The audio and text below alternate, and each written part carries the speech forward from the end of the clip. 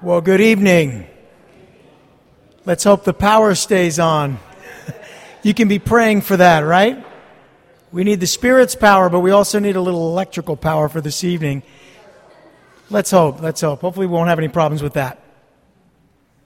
Okay, this evening, in the midst of this very violent storm out there, what we'll do is open up our Bibles to 1 John, in chapter 2, where we left off last week, in verse 15.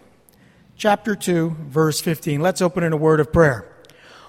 Oh Lord, Heavenly Father, we thank you for your word. We thank you for our gathering. We do pray that you'd keep the lights on, and that we would just be able to continue to worship you without distraction or any hindrance, Lord. We just want you to receive all the glory, for us to receive all we can from you. By your Spirit's power, and in Jesus' name we pray. Amen. So in 1 John chapter 2, verse 15, we are encouraged. Now, concerning fellowship, remember the theme of this book is fellowship in Christ. We looked last week at the first main section of this. We had an introduction the week before. We talked about the conditions for fellowship, This evening, we're going to be speaking about the concerns for fellowship. And one of the main concerns that you can bring about and talk about regarding fellowship is worldliness, a love of the world. Because the one thing that will really concern me in a church is if people are so worldly that it hinders spiritual fellowship. So this is where John's going next. We talked about the conditions, which are sort of the basics for having fellowship in Christ and with one another. Now we're looking at the fellowship that is spoken about here in this way. In verse 15, let's talk about it. Let's read it together. Do not love the world or anything in the world. If anyone loves the world, the love of the Father is not in him. For everything in the world, the cravings of sinful man, the lust of his eyes, and the boasting of what he has and does, comes not from the Father, but from the world. The world and its desires pass away, but the man who does the will of God lives forever. That's a wonderful portion of Scripture. I really feel like that would probably be enough tonight, but I want to see how much we get through here. I feel like what John is really trying to make clear is we must not love the world or anything in the world. I know that sounds redundant. That's what he just said, right? Yes, but think about it for a minute. Does that mean that we don't love the world? Well, God so loved the world. Oh, you see, what we're talking about here is a different word for world. It really has to do with the world system. It has to do with the worldliness in the world, the world that is opposed to God and His Word and His love for mankind. So we must not love that. We must not give our hearts to the things in this world. If we love the world and worldly things, we do not love God and we do not have fellowship with Him. That's what he says in verse 15. We don't love God and we don't have fellowship with Him if we love the things in the world. It's that clear. Now you say, well, Pastor, that's a little, strict, that's a little stern because I love some things in the world. Oh, I love the sky. No, that's not what we're talking about. We're not talking about the beauty of God's creation. We're talking about the wickedness of the world that rejects Christ and God's love. You can't love that. You can't even desire that and not have it affect your fellowship with Christ and with one another. And this is true regardless of what you say. Well, you can claim to have fellowship with God. The Gnostics, those heretics we've talked so much about, they claim to have fellowship with God. But they didn't. They didn't know God because they loved the world and the things of the world. They loved the world so much they came up with a philosophy. Gnosticism says, my spirit worships God, my body loves the world, and it's okay because I'm really different. I mean, my spirit is different from my body. It's kind of two different parts of me. God has no use for my body, so my body can give itself over to all the different fleshly desires and things of this world, and my spirit can continue to serve God, and I'm good. I don't sin. And so John addresses a lot of these things in his writings. But realize, no matter what you claim, no matter what fellowship you claim to have with God or with someone else, you would be deceiving yourself if you claim to love God and yet love this world. And isn't that what Jesus said in Matthew's Gospel, chapter 6, verse 19? You can't love the world. You can't love money and God. You can't have two masters. You can't love the world and God. You can't have it both ways. And I think this is probably the worst problem in the church today, is that we're seeing churches that will tell people it's okay to love the things of the world, and it doesn't mean you don't love God. And yet John says something opposed to that, doesn't he? So the world and worldly things, they don't come from God the Father. They come from the world of sinful men. And we're going to look at three things, three isms, if you will, that plague mankind. They're part of the curse of sin, but they plague men and women and have forever. And they will, as long as we're in these human mortal bodies. The first is talked about in this way, the cravings of sinful man. When it says, for everything, verse 16, for everything in the world, and then he goes on to mention three things. The cravings of sinful man, the lust of his eyes, and the boasting of what he has and does, comes not from the Father, but from the world. Let's break it down. Let's start with the first one. The cravings of sinful man. And that's mankind, men and women. The cravings of sinful man are that which his fleshly nature desires to have. This ism is hedonism. Maybe you've actually heard of that word before. When I was a very young person in my teens and early 20s, I had heard about, though I never knew anything beyond hearing about it, about a resort that was called hedonism. Imagine that. I don't even want to think. I don't want to go on their website. You know what I mean? Wouldn't suggest doing a web search on that word. But that ism is hedonism, and it has to do with the cravings of sinful man. Listen, it is all about what your body desires, what you desire. That's hedonism. It means to live for pleasure. It was a Greek philosophy, and the Gnostics sort of adopted part of that. But Christians, so many Christians live for what they desire, their fleshly desires, their cravings, and the things that make them happy. And they think, if I just have more of that, I'll be happy. Whatever that is. Anything that you crave. Listen, Satan tempted Eve, and he did so with forbidden fruit that was, as it describes in Genesis chapter 3, verse 6, good for food. Tastes really good. You ever, like at around 10 o'clock at night, watch TV? The commercials. I don't watch much TV with commercials anymore, but I always used to remember I'd get hungry around 9:30, 10 o'clock at night. And it's because every commercial made me want to get up from the couch and go satisfy my cravings. Cravings I didn't even know I had until I saw, chips, cookies. You see, when you desire those things, when those are the things you want and those are the things that you're looking for, the world has all of that on a silver platter and wants to give it to you. That's hedonism. Satisfy your pleasures. Satan, here's the fruit. It's good for food. It's like that commercial at 10:30 at night. It's good for food. Satan tempted Jesus to disobey God and satisfy his hunger in exactly the same way. In Matthew and Luke's gospel, we have that recorded for us, right? Turn these stones to bread. You're going to be tempted in the same way to satisfy your sinful cravings. You have them. I don't want to say it's normal. It's not normal. It's anything but normal. It's natural because our sin nature provides us with these cravings, and therefore our sin nature, it presents these things, whether it's 10:30 at night or 9 o'clock in the morning, presents these things to us. You're going to be tempted in this way. You are. But know that the cravings of sinful man are in the category of not coming from the Father, but from the world. You know, God's law, the law says this. You shall not murder, you shall not commit adultery, you shall not steal. Those are things when we are angry, we want to murder. When we lust, we want to commit adultery. When we desire something, we want to steal. The law tells us it's wrong, but the Spirit gives us the power to change. So when you deal with the inevitable result of being a sinful person, you have a natural craving, the craving of sinful man. When you deal with that, remember how Jesus dealt with it. It is written, man shall not live by bread alone, but by every word that proceeds out of the mouth of God. You go to God's word and you deal with that hedonistic tendency to satisfy our cravings. Okay, what's the second one? The lust of his eyes.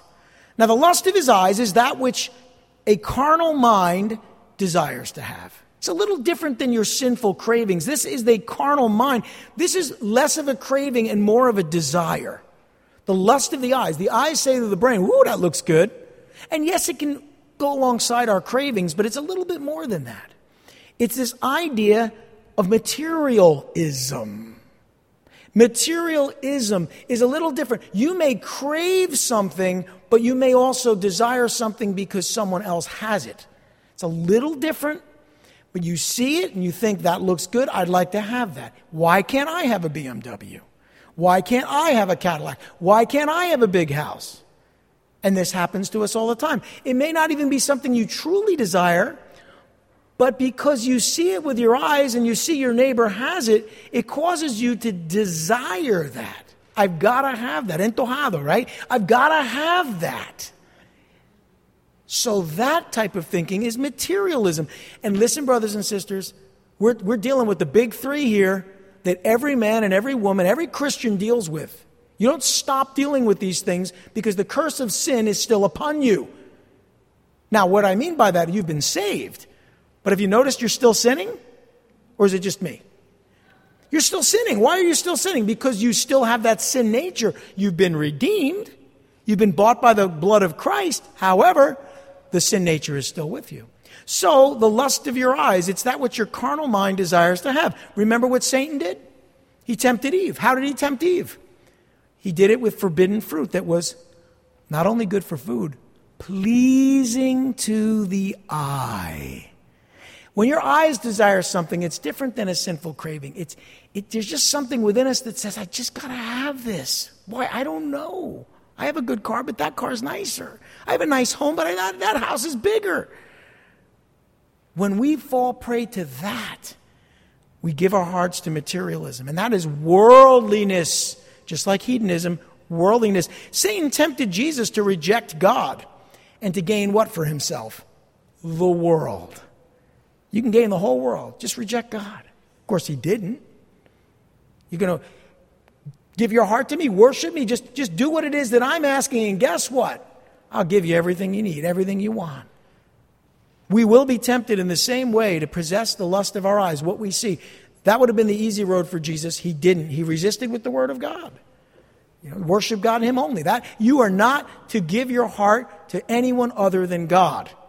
And if you do that, you'll find that you won't succumb to the lust of the eye, materialism. But understand where it comes from.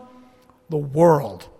And the devil, listen, the devil just uses worldliness to get you to sin.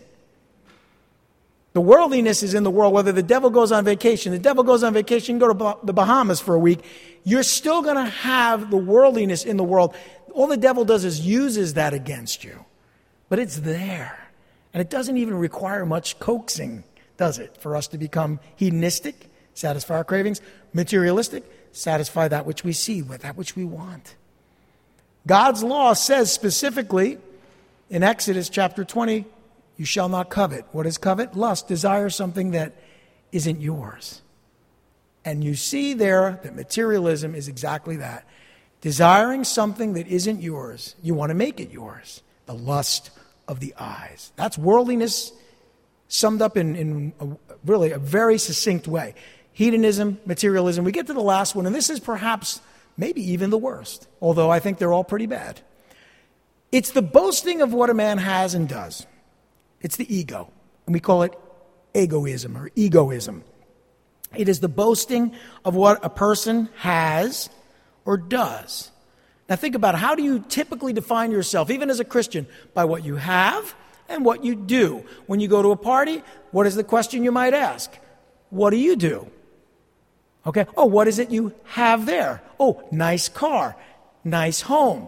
We define ourselves by what we have and what we do. And we oftentimes define others by what they have and what they do, or what they don't have, or what they don't do. So much of who we are is caught up in our ego, and our ego is fed by the things we accomplish and the way people see us, the things we do, the things we've gained. Those things, that way of thinking is, again, natural, but so is sin. The Christian is not to desire the cravings of the sinful nature. The Christian is not to give themselves over to the lust of the eye, the things they want. And the Christian is not to give themselves over to ambition, a desire for recognition, affirmation. The Christian is not to give themselves to the identity crisis that the world suffers from. Who am I? Well, I got to be somebody. I'm going to my college reunion. I'm going to my high school reunion. People are going to ask me what I have, what I've accomplished. They're going to ask me what I do. And I need to be able to give them an answer that impresses them. There it is. There's the ego. Staring at you in the mirror. Egoism. The boasting of what a man has and does. That which his proud heart desires to be. Now let's answer this. How do you deal with that? Well, remember that Satan tempted Eve with forbidden fruit that was, ready for this? Desirable for gaining wisdom. Interesting, it was good for food, it was pleasing to the eye, and it was also desirable for gaining wisdom. You see how Satan's temptations line up with the worldliness that John is talking about perfectly? Why? Because Satan ain't got but 3 strings on his guitar. It doesn't take more than that. Everybody falls to one or all of those things. That sums up the sin nature. Just 3 things. I mean, there may be more, but that's enough. When you look at egoism, Satan tempted Eve with this forbidden fruit that he said, you're going to gain wisdom. It's desirable for gaining wisdom. What's wisdom? Wisdom's going to make me more wise. It's going to make me impressive.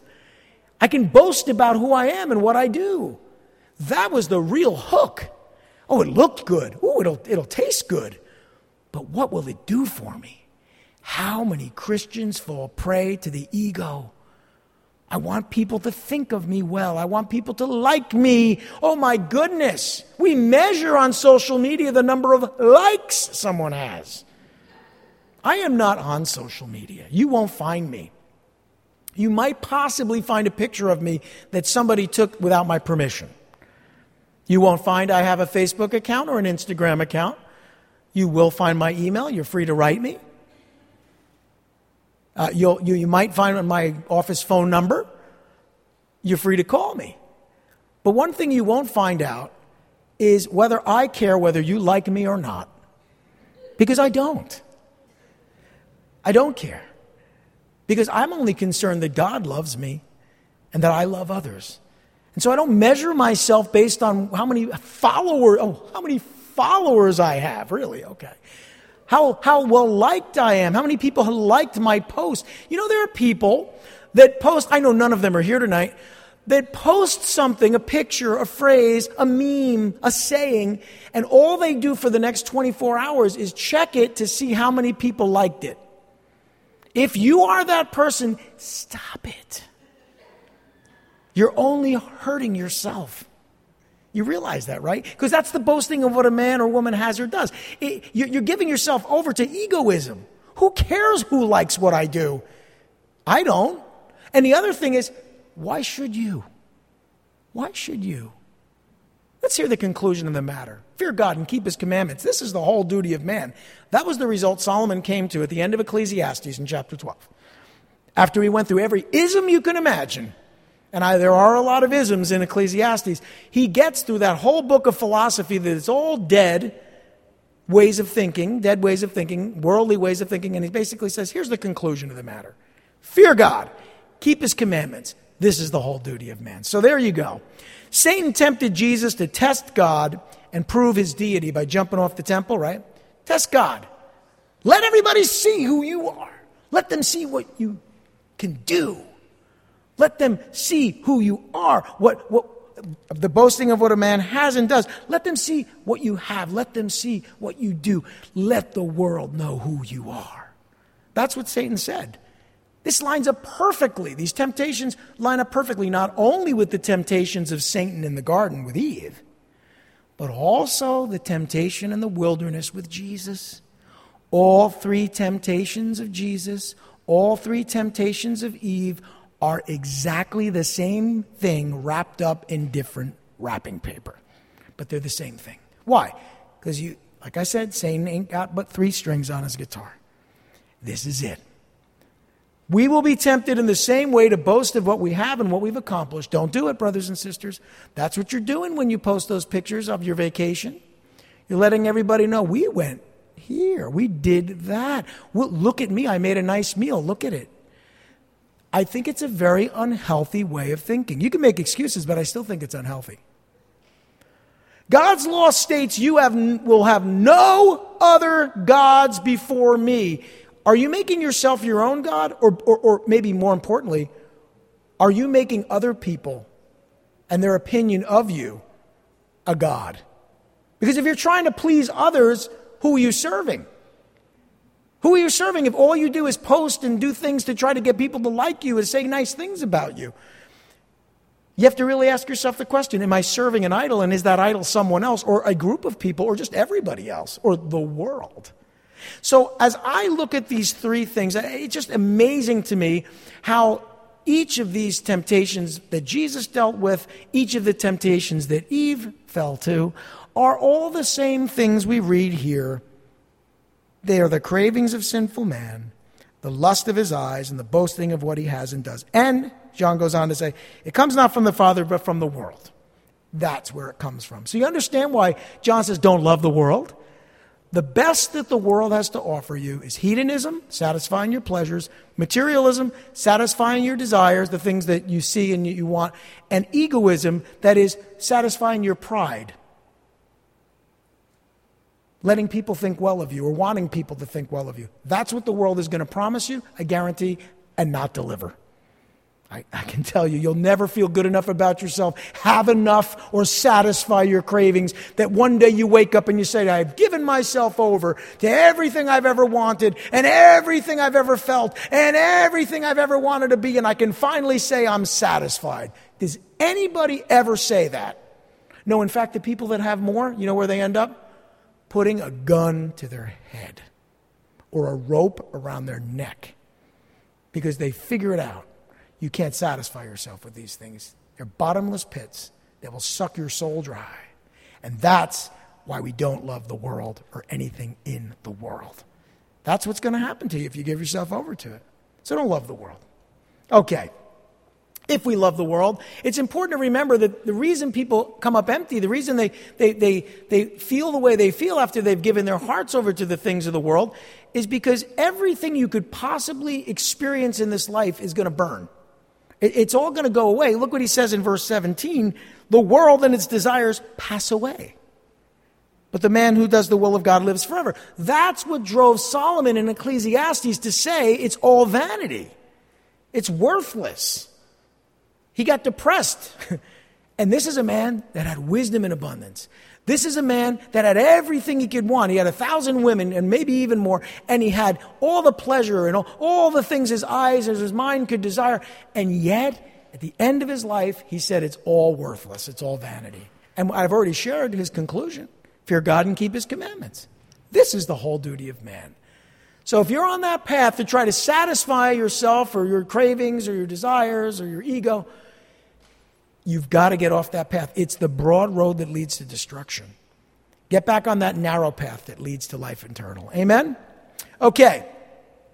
Worldly things are temporary. That we know. Everything's going to pass away. Spiritual things are eternal. Well, better to focus on those, right?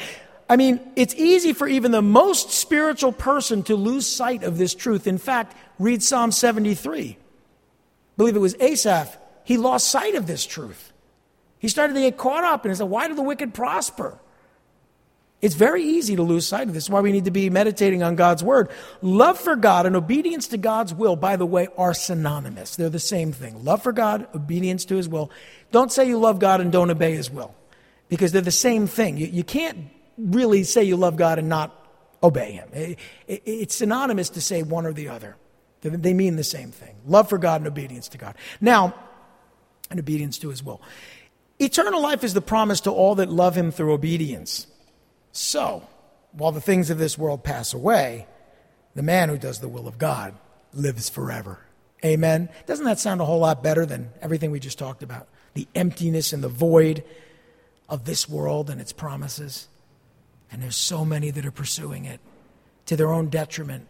Every time I read the story of some very wealthy person that kills themselves, I think to myself, these things must be true. Because they have more than I could ever attain, own, accomplish, satisfy my flesh. And yet they've come to a point of despair. Now, we live in a world where all of those things are constantly drawing us, tempting us. Satan is taking those 3 strings. He's coming out at us just like he did Eve, just like he did Jesus. And we better have the Word of God in our hearts, right? Amen? But the reason that we have to deal with these things is because we're sinful creatures. If we did not have a sin nature, we wouldn't have that problem. But we do have a sin nature, therefore we do have these challenges. But there is something else working against us in this world. And it's important that we identify it. John identifies it. Look at verse 18. In verses 18 through 19, we learn we have some enemies. Dear children, he says, this is the last hour. That means it's the last days, but last hour means the very last days. And as you have heard that the Antichrist is coming, even now, many antichrists have come. By the way, let me just say, antichrist can mean against Christ, but it really means in place of Christ. It doesn't just mean against Christ. It really means something other than or in place of Christ. So when he says, as you've heard that the Antichrist is coming, even now many antichrists have come. And this is how we know that it is the last hour. Amen? Wow. This could have been written like this afternoon, but it was written 2,000 years ago, nearly. Notice he says, they went out from us. What? Yeah, they were once a part of the church, these antichrists. They went out from us, but they did not really belong to us, for if they had belonged to us, they would have remained with us. How do you know an antichrist? They were once with us, they went out from us, they no longer are with us, and they never really were one of us. That's essentially what he's saying. But you don't know that up front. You find that out later, unfortunately, sometimes. I'm going to read it again. This is how we know it's the last hour. They went out from us, but they did not really belong to us. For if they had belonged to us, they would have remained with us. But their going showed that none of them belonged to us. The fact that they left. See, sometimes people will say, oh, he was definitely saved. No, that man was definitely saved, and now he's definitely not saved. What John is saying is, maybe they weren't saved. Maybe they weren't really who they said they were. You know, that happens sometimes. It's unfortunate. It's not something I like to think about, but it's true. So what we're learning here is that John believed that they were living in the last days. And we must be aware of the spirit of Antichrist, because we are living in the last days, or the last hour, before Christ's return. Days are short. Time is short, and the days are evil. The early church was taught and believed in the coming of an Antichrist. You know this, right? An Antichrist, singular, an Antichrist. Actually, if you read the book of Revelation, there are technically 2. There's a beast and a false prophet who are antichrists. But the Antichrist is that which is in place of Christ. So we have that today, even though the Antichrist hasn't been revealed. It could be government, it could be a philosophy, it could be sin, it could be a relationship, anything that takes the place of Christ or is opposed to Christ. So the early church believed this. They had seen and heard a large number of antichrists already. Paul told them it would happen in Acts chapter 20. That wolves would come in, and they did, into the church.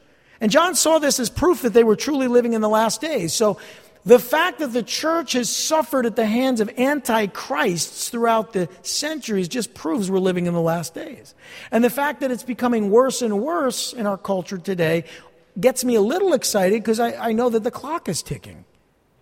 And we're in the last hour of the last days. Amen? Hey, that's what Jesus said would happen, so don't be surprised. John saw this as proof. They were living in the last days. And the early church had experienced betrayals, defections from within the fellowship in that first century.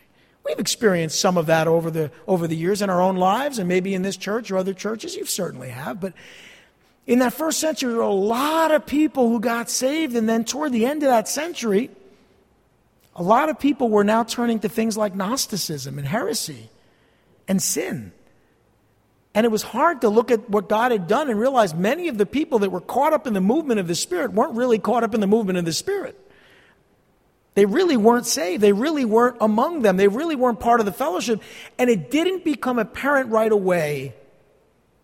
You know, there's a little geometry for you. You know, if I were to draw two lines that were perfectly parallel, allegedly parallel lines eventually meet. I don't know about that. But I do know this. If I were to draw two lines and they weren't exactly parallel, within a short period of time, those lines would intersect, right? Right? Well, understand something, that when you look at a life of a Christian and another proclaiming to be a Christian, over time they deviate slowly such that when you go down the road, this way they may have been intersecting, but now they're growing further apart until ultimately they could be a mile apart. And that's when you know that the one person really wasn't a Christian. It made itself apparent over time. Conversely, the person that still serving Christ 20 years later has proved through their life and their lifestyle that they really are the true wheat, if you will, of God. Jesus says, leave the wheat and the tares together. You know, then during harvest time, he separates them. But for now, there are people that think that they're doing the right thing, but they're slowly deviating from the truth, maybe because they're not in it. And eventually, it will become apparent to everyone around them that they're really not who they say they are or they think they are. I don't want anyone to worry about that, because John later says in this book, in chapter 5, verse 13, I write this book to you, I write this letter to you, so that you'll know that you're saved. It's not to make you nervous, but understand, you will be able to see who the real wheat and tares are. Who are the tares, who are the wheat? COVID in our culture has separated the wheat and the chaff, because there are people who don't go to church anymore. Why did that happen? Oh, they're afraid, Pastor, they're afraid. Yeah, I'm afraid too. You know what I'm afraid of? I'm afraid that when you don't put yourself in the place God has called you to be, you are going to fail spiritually and miserably. That's what I'm more afraid of than getting sick, because I've had the flu before, okay? But you know what I don't want to find myself? I don't want to find myself so far from God that I have to crawl my way back to where I was before I stopped doing the things His Word commanded me to do, like gathering, worshiping, serving, studying God's Word. Oh, Pastor, I can do all those things online. No, you can't. The word for church is ecclesia. It means gathering. But we can gather online. No, you can't. You can't gather online. It's a face-to-face relationship with one another. Yes, even if you want to separate 6 feet, but it still has to be face-to-face. And we found that out the hard way over this last year and a half. Well, anyway, let's move on. The early church had experienced betrayals and defections, as I've described, with those lines that are slightly askew. They intersect at one point, but later on they're miles away from each other. These antichrists had left the church because they weren't really Christians. Imagine that. John saw this as proof that they were not Christians. They were anti-Christians. You probably never heard that term before. Well, if there's a Christ and there's Christians and there's an antichrist, I assume there are anti-Christians. That is, people who claim to be Christians but are not. And I'm not judging anyone. I'm not. But John is pointing this truth out. Now, John believed that as Christians, they had received an anointing from God. And that's the thing that distinguishes you from anti-Christians. You have received the anointing of the Holy Spirit, who has poured out His love into your hearts by faith. You can't call Him Lord but by the Spirit. So what is the distinguishing characteristic of a Christian? They have been anointed by God, the Holy Spirit. That is, the Holy Spirit fills their hearts. The Holy Spirit in your life is the proof that you are a Christian. So, this is what was happening. Look at verses 20 through 23. But you have an anointing. Oh, I love that. You have an anointing. Notice John is not calling them out. He's writing to them so that they can know they're saved, and he's saying, you have an anointing. And brothers and sisters, may I echo that. You have an anointing, the anointing of the Holy Spirit. You have an anointing from the Holy One, and all of you know the truth. I do not write to you because you do not know the truth, but because you do know it, and because no lie comes from the truth. Who is the liar? It is the man who denies that Jesus is the Christ. Such a man is the Antichrist. He denies the Father and the Son, and no one Who denies the Son has the Father. Whoever acknowledges the Son has the Father also. So you want to know whether you're a Christian? Well, it's pretty simple. What are the concerns for fellowship? Well, do you know the Son? Then you know the Father. Do you have a relationship with the Son? Well, then you have a relationship with the Father. Do you have an anointing? Do you have the power of the Holy Spirit in your life? Is God the Holy Spirit dwelling in you by faith? Then you are one of the wheat. You're not the tare. You're not the chaff. You are one of God's children. No one calls him Lord but by the Spirit. So John believed that as Christians, they had received this anointing from God, and that was the distinguishing characteristic. The early church was anointed by the Holy Spirit to understand the truth of God's Word. Let me ask you a question. Do you read the Bible and understand the truth of God's Word? Oh, I know you don't understand all of it, neither do I. Does it make sense to you? Do the things that I say and right now in this study, or the things I'm sharing with you, connect? Do they resonate? Is God speaking to your heart? Are you being challenged? Are you thinking, you know what Pastor's saying is kind of true. I need to work on this area of my life. Then you have an anointing from God, because no one can discern the words of God unless they are spiritual. That is, they're filled with the Holy Spirit. The carnal person, they can't know those things. They can't understand the Word of God. But if you're filled with the Spirit, you may not get it all, but you understand this little bit. You know what? I understand what the pastor's saying. It makes sense to me. I agree with it. I struggle with it, but I understand it. Well, then you have nothing to worry about. You really shouldn't worry at all. I mean, you have this anointing. We know it's true. The church was anointed with the Holy Spirit. That's how they knew the truth. That's how they could understand the truth. And this anointing is what differentiated them from the anti-Christians. The anti-Christians didn't have the Spirit. And that's the distinguishing characteristic. John was writing to them. Why? To remind them of the truth they already knew. If I told you something about Jesus since we started our study this evening, a few minutes ago, that you never knew, I'd be surprised. I think you know this already. Doesn't mean we don't need to hear it. How do you know that? Because you have an anointing from God. God has given you that knowledge and understanding. And that should bring you comfort. Now, the early church was enabled by the Word of God, not just by the Spirit, but by the Word of God to identify these anti-Christians. See, the Word of God gives you knowledge and wisdom and understanding. That comes through the fear of the Lord and understanding His Word. And faith comes by hearing the Word of God. These antichrists denied the truth that Jesus is the promised Messiah of Israel. They denied that God the Father sent God the Son as the Savior of the world. And John declared that you cannot know God without knowing His Son, Jesus. For He said, I am the way, the truth, and the life. And no one comes to the Father but by me. In John's Gospel, chapter 14, verse 6. So, they were enabled and empowered by the anointing of the Holy Spirit, and enabled and empowered by the study of the Word of God to not only know the truth, but to know what was false. Now, tell me, Christians, why do we need to be in God's Word? Because by being in God's Word, you know this. You'll know the truth, and you'll know what's false. What did the devil try so desperately to do in the church, in our culture, over the last year and a half? To get you out of His Word. That is God's Word. By getting you out of the Word, you won't know the truth. And you'll believe all sorts of things, and that's been proven. You'll believe anything. To get you out of the truth. And then you won't even know what's false. Thy word is truth. Brothers and sisters, more than ever, we need to be in His Word. I'm not saying you have to read the entire Bible. You'll eventually get there. But meditate on His Word day and night. That's how you're going to prosper. Amen? Okay. Wrapping this up. John's reason for writing this epistle. Look at verse 24. See that what you have heard from the beginning remains in you. If it does, you will also remain in the Son and in the Father. And this is what He promised us, even eternal life. Amen?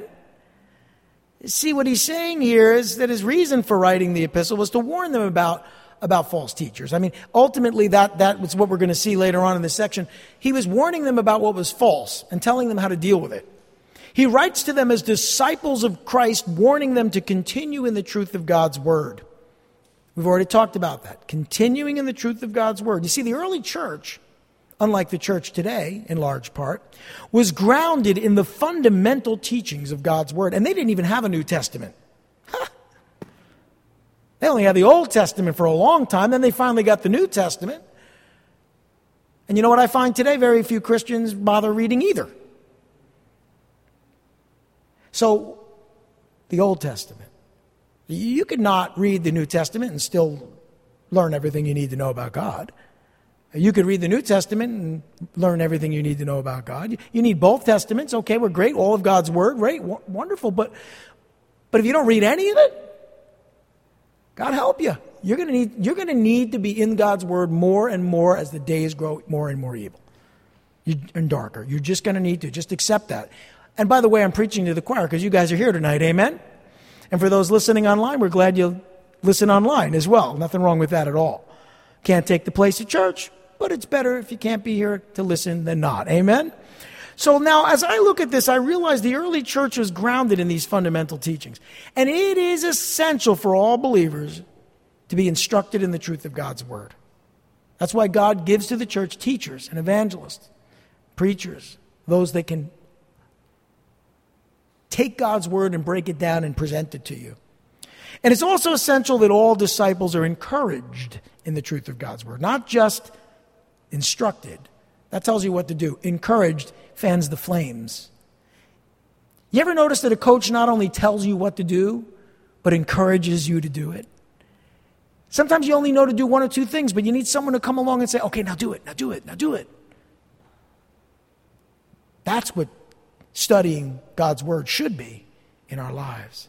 Now, the early church was promised the Lord's eternal presence, his eternal life.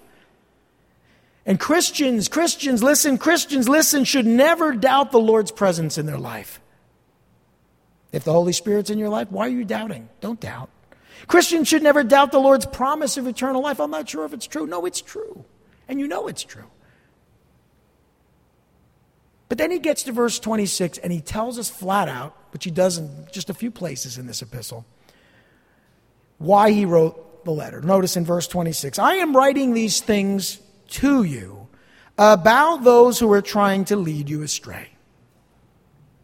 As for you, the anointing you received from him remains in you, and you do not need anyone to teach you, but as his anointing teaches you about all things, and as that anointing is real and not counterfeit, just as it has taught you, remain in him. Stay in, what's the theme? Fellowship in Christ. Stay in fellowship with Christ and with one another. How do you do that? By being in God's word. He writes to them as spirit-filled believers. By the way, there's only one kind of believer, only one type of believer, a spirit-filled believer. Well, what's the alternative? A believer that's not spirit-filled? No, that doesn't exist. A spirit-filled believer. And he warns them not to be led astray from God's word. So it's, be in God's word. The early church was being influenced by these anti-Christians. Our church and our culture today is as well. Anti-Christians are those that claim to know Christ, claim to be Christians, but they're not.